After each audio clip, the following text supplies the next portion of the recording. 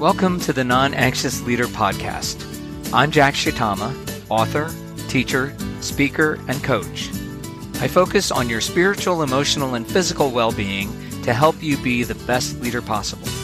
Each episode explores research and practical tips so you can be a non-anxious presence personally and professionally. And now, here's the show.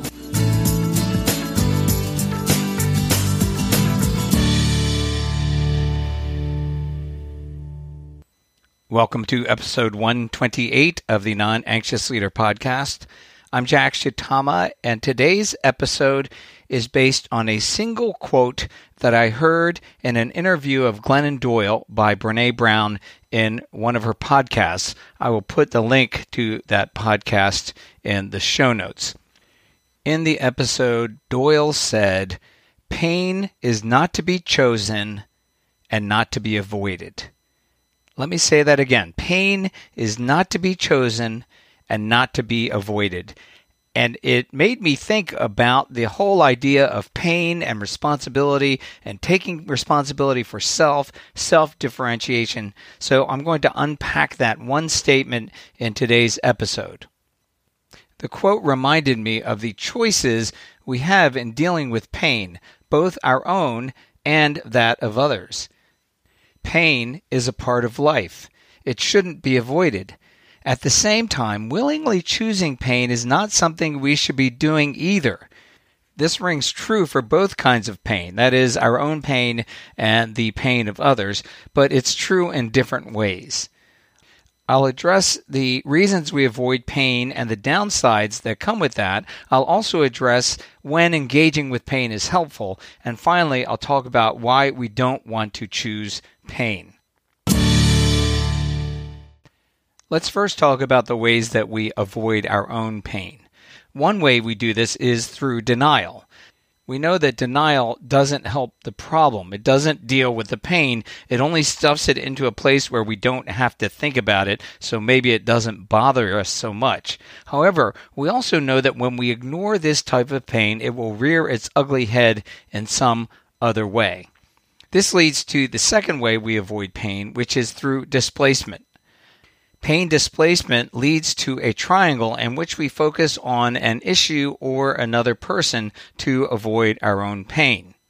One kind of triangle is substance abuse. This is especially true when we try to deny our own pain, and then we use and abuse substances to try to deaden that pain.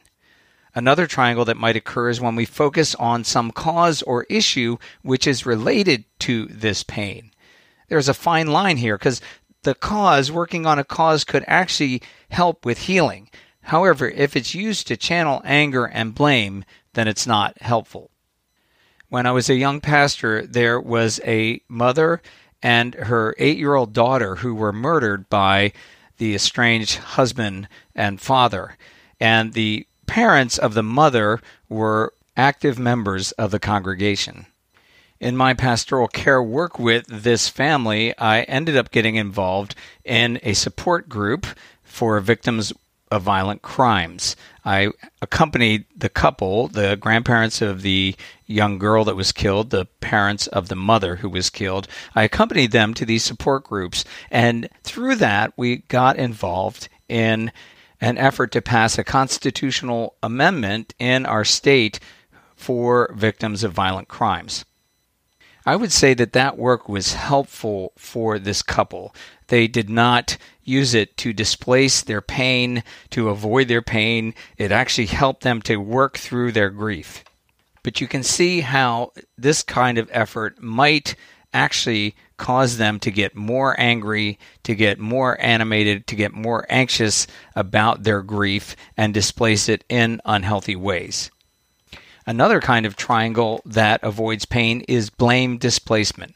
This is refusing to take responsibility for self by blaming others for the pain that we are feeling. This can come out in the form of anger toward another who has nothing to do with the pain that we are feeling.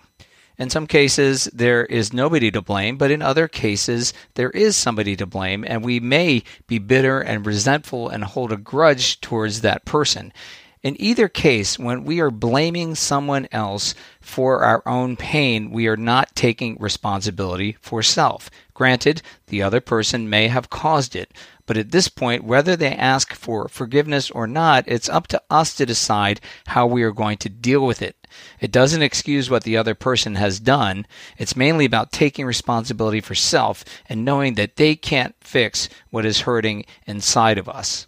In other cases, there is no one to blame for the pain. For example, in the loss of a loved one, there may be nobody to blame. Oftentimes we may triangle God and blame God, or we may take it out on somebody else and hurt others around us, even though they have nothing to do with the pain that is going on inside of us.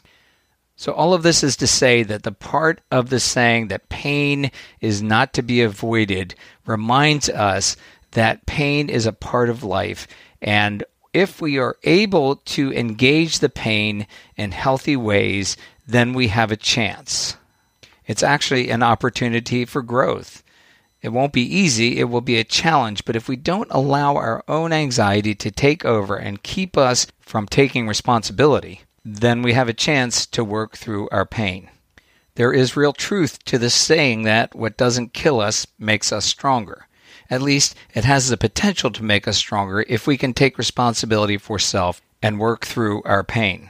Again, I am not saying this is going to be easy. Some pain can last for a long time, like the grief that comes from the loss of a loved one, especially a spouse. And some pain comes from trauma that we just can't work out on our own. In this case, the help of a therapist can make a huge difference. Asking for help is not avoiding taking responsibility for self. It's actually being honest and knowing that we can't do it alone. That's different than blaming others or denying that the pain even exists. For me, the lesson when we are dealing with our own pain is it is not to be avoided. We want to try to engage it in healthy ways, whether we do that on our own or we ask for help in appropriate ways. So the next question is, how do we deal with the pain of others? One way we avoid the pain of others is to disconnect emotionally. This is a form of denial where we just keep our distance because we don't want to deal with the pain of others. The other way that we avoid the pain of others is through over-functioning. In either case, we are unable to deal with the pain of others because we have a low threshold for pain in general. We don't like to see others suffer, so we either disconnect or we try to fix it.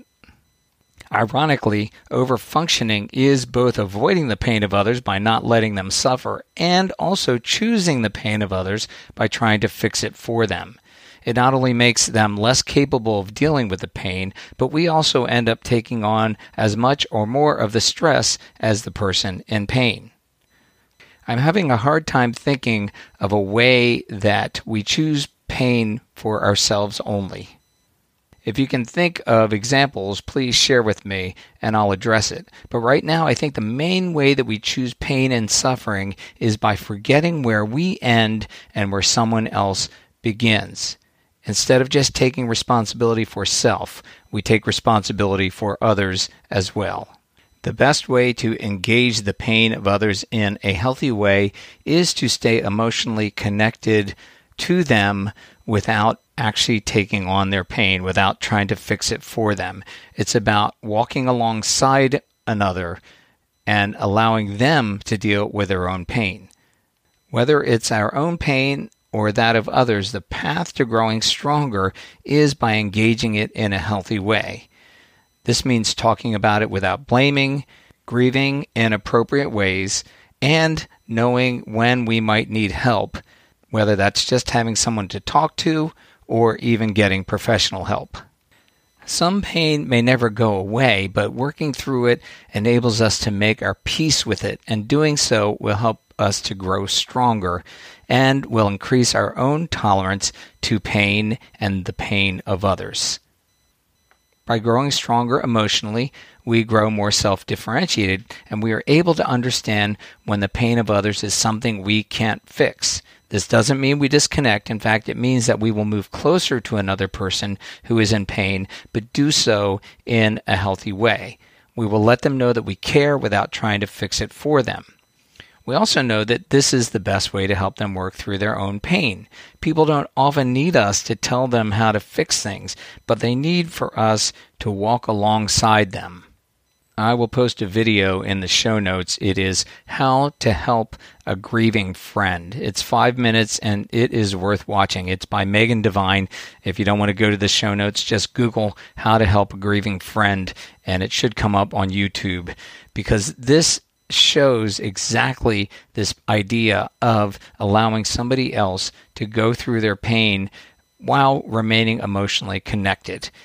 Pain is not to be chosen. It's not our job to take on somebody else's pain. It's our job to walk alongside them. But pain is also not to be avoided. We don't want to disconnect from them. And when it's our own pain, we don't want to deny it and we don't want to avoid it. We want to embrace it so that we can grow stronger. I believe self-differentiation and working through our own pain go hand in hand. And I also believe that non-anxious leaders get better at doing this because what they also do is they help the people they work with grow stronger just as they are growing stronger as well.